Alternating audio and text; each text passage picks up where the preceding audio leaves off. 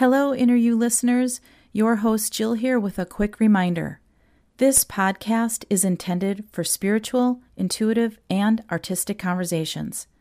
It shouldn't be substituted for appropriate medical, psychological, or veterinary care. I'm not a healthcare professional, nor do I offer medical, psychological, or veterinary advice. The topics discussed on this show span intuitive awareness for people and animals, as well as spiritual understanding for personal development. Please seek medical, mental health, or veterinary help if you need to. Thank you. Now, on to the show.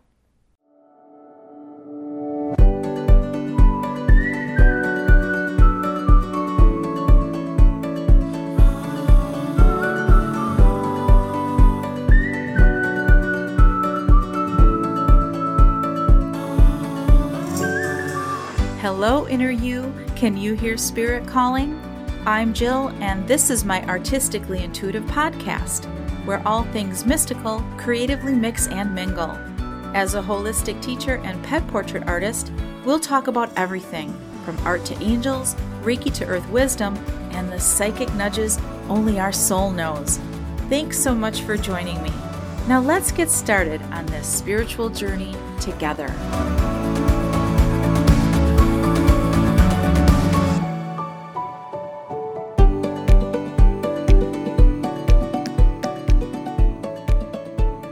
Hey everybody, thank you for joining me today for another episode of Hello Inner You. Today we're going to have some fun. We're going to talk about TV shows, specifically the ones that we watched as kids. I'm going to share 2 episodes from 2 TV shows that I watched as a kid and reflect about what that means, like what the messages of the storylines and the characters taught me as I was watching them, because they've stuck with me my whole life. And I just really want to jump into that. And also think about the TV shows that you watched as a kid that helped you to touch back with who you really were at that time, you know, that inner you, and reflecting on what the messages meant as a child and also maybe have stuck with you as an adult. So yeah, let's just dive right into the first TV show, The Brady Bunch. You may know this show, you may not, you should. It's a classic and it's amazing. And yeah, it's schmaltzy and silly, but so what? It's awesome. And it's about 2 people who get married, Carol and Mike, and they have 3 kids of their own. There's a whole song about it. You can check it out. And so they get together under one roof and have the most amazing Jack and Jill bathroom for the kids, but I digress. Anyway, he's an architect, and along for the ride is Alice, the housekeeper, and they have a dog and a cat, and they are all this fantastic sort of blended family who is just trying to figure it out, just trying to figure it out in the late 70s about how to get along. So we're going to reflect about Aunt Jenny. She is a character who comes inside saddle in an episode and takes everybody by surprise. So who is Aunt Jenny? So yeah, we begin the scene right away in the attic. And here we have Carol, Alice, Marcia, Jan, and Cindy. And you'll figure out who's who in a second. They are the kids, and then Carol's the mom, and Alice is the housekeeper, obviously. So they're in the attic cleaning out boxes, because that's what you did in the 70s. You cleaned. You had chores. I remember this very well. So they're in there going through the boxes and chattering away, and they have their little handkerchiefs on their heads, and I probably was wearing one at the time, the little triangle bandana to keep the dust out of your hair, but also it was a fashion statement, still is. So they're in there, and Jan, the middle child, pulls out a picture. And in the picture, it looks like her. It's a girl in braids, but it's black and white, sort of sepia photo. And Jan is like completely gripped. And the girls are like, and I'm going to be doing some impressions here, so just stick with me. The girls are like, Jan, did you find something? And Jan is like, yeah. And she's just glued in on this picture. Again, this girl in the photo looks just like her at the age that she currently is. And she turns to her mom and she's like, Mom, is this me? And Carol is like, oh, no, that's your Aunt Jenny. My Aunt Jenny. Yeah, she is amazingly similar to how you look now. And like it's this whole big revelation of they're so alike. It's crazy. And how did anyone not know this beforehand? But yeah, like this is this huge moment in the attic and everyone is just now clumped together. Alice is like, wow. And they're staring at this photo. So the girls want to know, well, who's Aunt Jenny? And Carol kind of tries to sum up who this amazing person is, but she doesn't really know quite how to do it. She's like, I just can't describe her. She's so amazing. She's so incredible. She travels. She's well-read. She's an artist. She's really like super cool beans. And the girls are like, wow.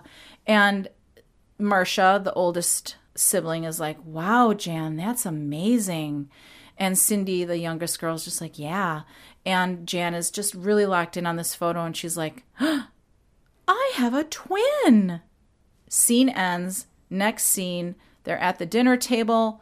Everyone is abuzz about this. Everyone's there. The boys are there, the three boys, Mike, the dad, the girls. Alice is frantically, bringing food to the table. Everyone is talking about Aunt Jenny, and they want to know who she is.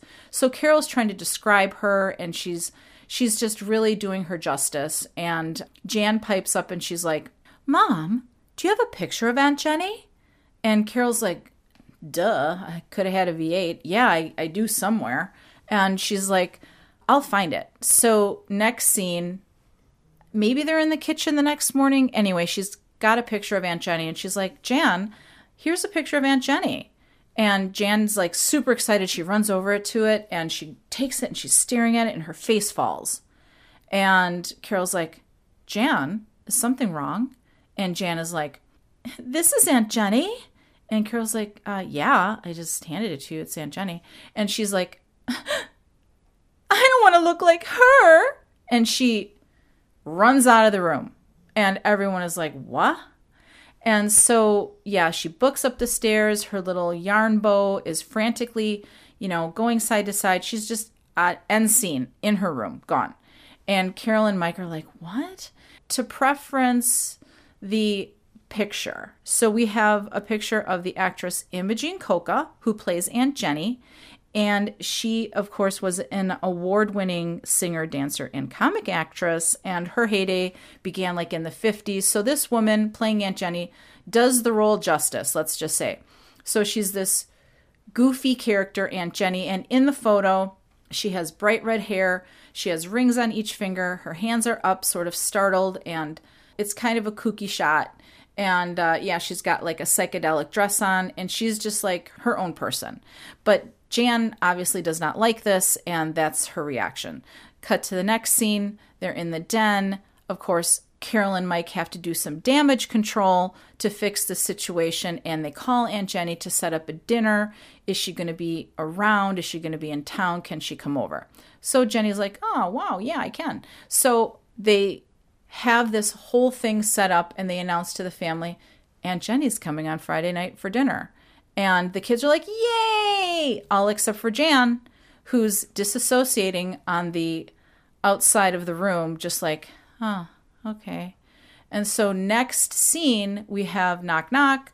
Mike answers the door. It's Aunt Jenny. She rolls in like thunder. She comes down the stairs, floating into the living room, spinning around. She's like, bip, bip, bip, bip, bip, to everybody, sort of, pinching their cheeks and hugging them. And she's like, hello, hello. And everyone's like, Aunt Jenny. And they're so excited, except for Jan. Cut to Jan. Again, let's just talk about Jan for a second. She's the middle girl. No offense to middle kids, but she's cranky a lot. She's always wondering who she is and where she's going. And maybe that's good, but also her character is just miffy. She's always irritated with something. So she's off to the side, staring at everybody. And Aunt Jenny locks in on her and kind of walks over to her and puts her face in her hands. And she says, Jan, my twin. And Jan's like, hi, Aunt Jenny. And obviously it's a very cold reaction. And Carol and Mike notice this and they're not loving it at all. And Alice has the furrowed brow, and the kids are just kind of all standing aside like dopes, and no one knows what's going on. Mood changes, and Jan is like, Mom, Dad, can I be excused? And they're like, okay, Jan. And Jan just takes off again, books up the stairs, out of the room, gone. And everyone's like, weird. And Aunt Jenny catches the whiff, and she's like, super cool aside from all this, so she's not going to let it bother her. And she's like, but she knows something's up. And Carol and Mike are like really irritated. And Alice is just like, shaking her head. Cut to the next scene. It is time for dinner. And so everyone's getting prepared, and Jan is at the top of the stairs, looking down into the living room, seeing all the preparation. And Aunt Jenny decides that she wants to sit in a big circle on the floor and have sake like she did in Japan, which was her last big trip. And she wanted to share the stories of the culture. And everyone was like, yeah, absolutely. So everyone's laughing and carrying on. And Jan, I think, comes like into the room and joins everybody. And everyone's laughing and having fun. And Jan's really joining in and noticing how amazing Aunt Jenny is. Now, cut to me, the kid watching the show, right? I'm probably like, I don't know how old I am when I'm watching this, but I can kind of remember the feeling. And I'm thinking at the time, wow, I want to be Aunt Jenny for sure, 100%. I already know right now, when I get to be an adult, that's going to be me. I'm going to be cool beans like her. I'm going to do what I want when I want. I'm going to be spiritual and artistic and amazing. And I'm going to be loud and have fun, as opposed to being super in the box, kind of mainstream, kind of boring, kind of whatever. So cut back to the scene. Jan is kind of warming up to the whole thing. And later on in the scene, there's a moment where Aunt Jenny comes over and she's just kind of whatever. And Jan is like, Aunt Jenny, can I talk to you? And Jenny's like, sure. And she's like, I just want to say I'm really sorry for how I acted. And Aunt Jenny doesn't even like really want to talk about it. She kind of sweeps it under the rug. She mulls it over. She's like, that's okay, kid. And she like hugs her and she's like, don't worry about it. And she's like, okay. They have a moment, and Aunt Jenny sort of knows what the scoops are, but we're not really sure why, she shaded Jenny so badly, but we know why. Like, she just kind of didn't like the way she looked or whatever. And so, again, cut to me as this kid who is a very aware person at the place that she is as a kid in this life, right? And I know that in my life, there are people that are accepted and there are people that aren't. And somewhere in this whole place of the world, there's kind of a pecking order, and I'm not really sure what the pecking order is, but I know in my mind that I will always be myself and I will always accept people for who they are no matter what. Like, I kind of knew that. Like, that was my deal.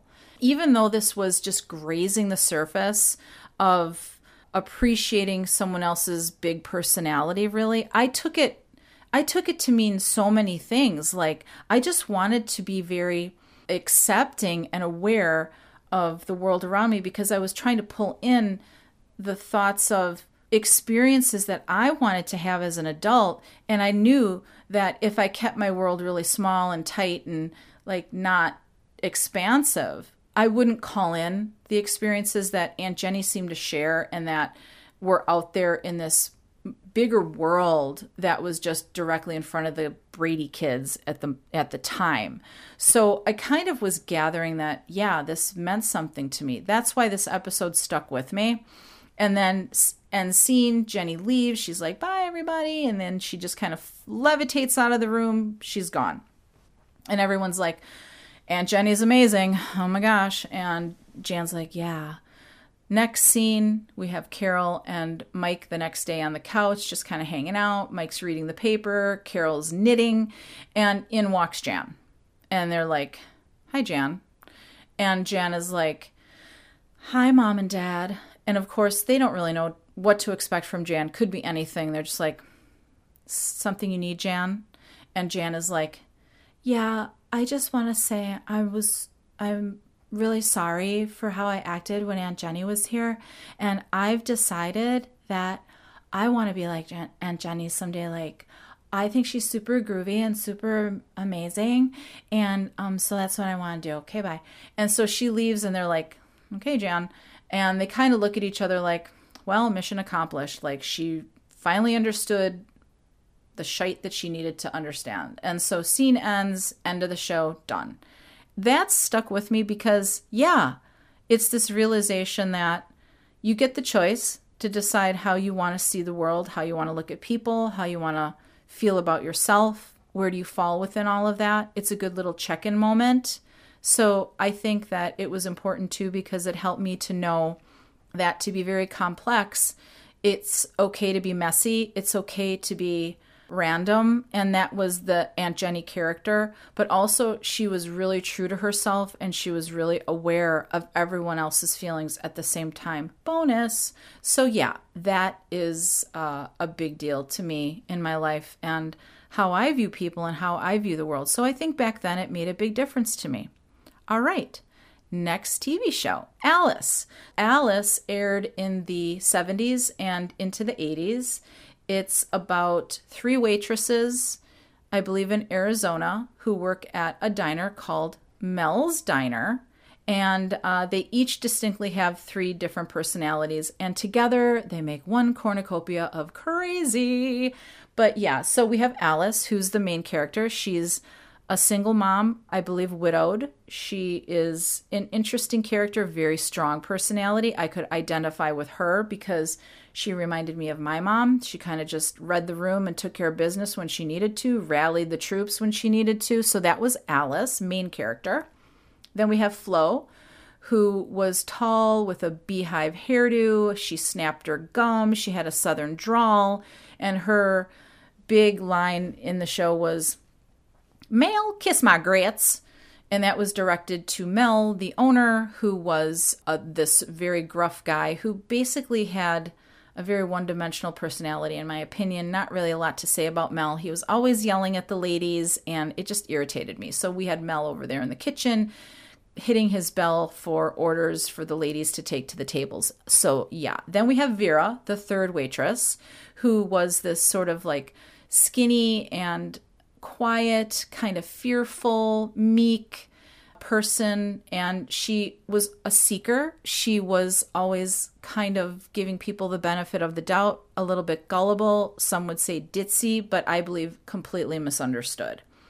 So in this episode, I'm bebopping between Alice and Vera, locking in more on Vera's storyline here for this very reason. So scene begins, they're in the diner, slinging hash, running around doing their thing, being waitresses, working hard, and Vera announces, "Hey guys, I just want to let you know, like, I met some really nice people and I'm gonna go and join them and find myself, and because it's the will of the universe, blah blah blah." And Alice is like, "What?"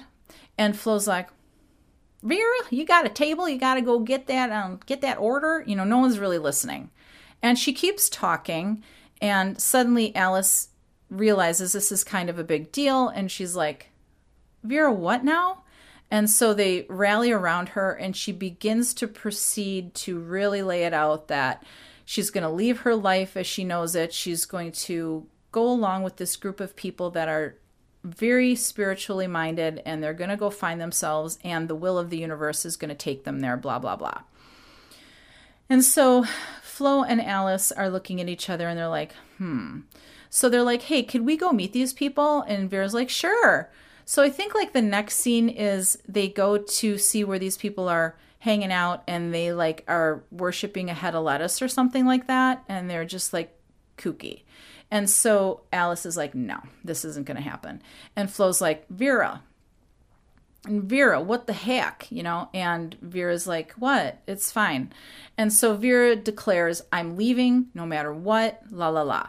So Mel gets whiff of this and he's like, "This is so weird. Like, no." And Alice, being Alice, says, "We have to support her. If this is what she wants to do, we just have to let her know she's supported and we're her friends and we love her." So they go tell Vera this, and Vera's like, "Wow, thanks." And she kind of has this moment, And I have this moment as the person watching it, as the kid watching it, who reflects on it and says, wow, as much as I want to blow this popsicle stand where I live, I have a family who loves me too, and I have people who care about me, and maybe there's something to that. So cut back to the scene, and Vera's packing, and Mel's like, hi, Vera, you want me to move a box or something? And Vera's like, yeah.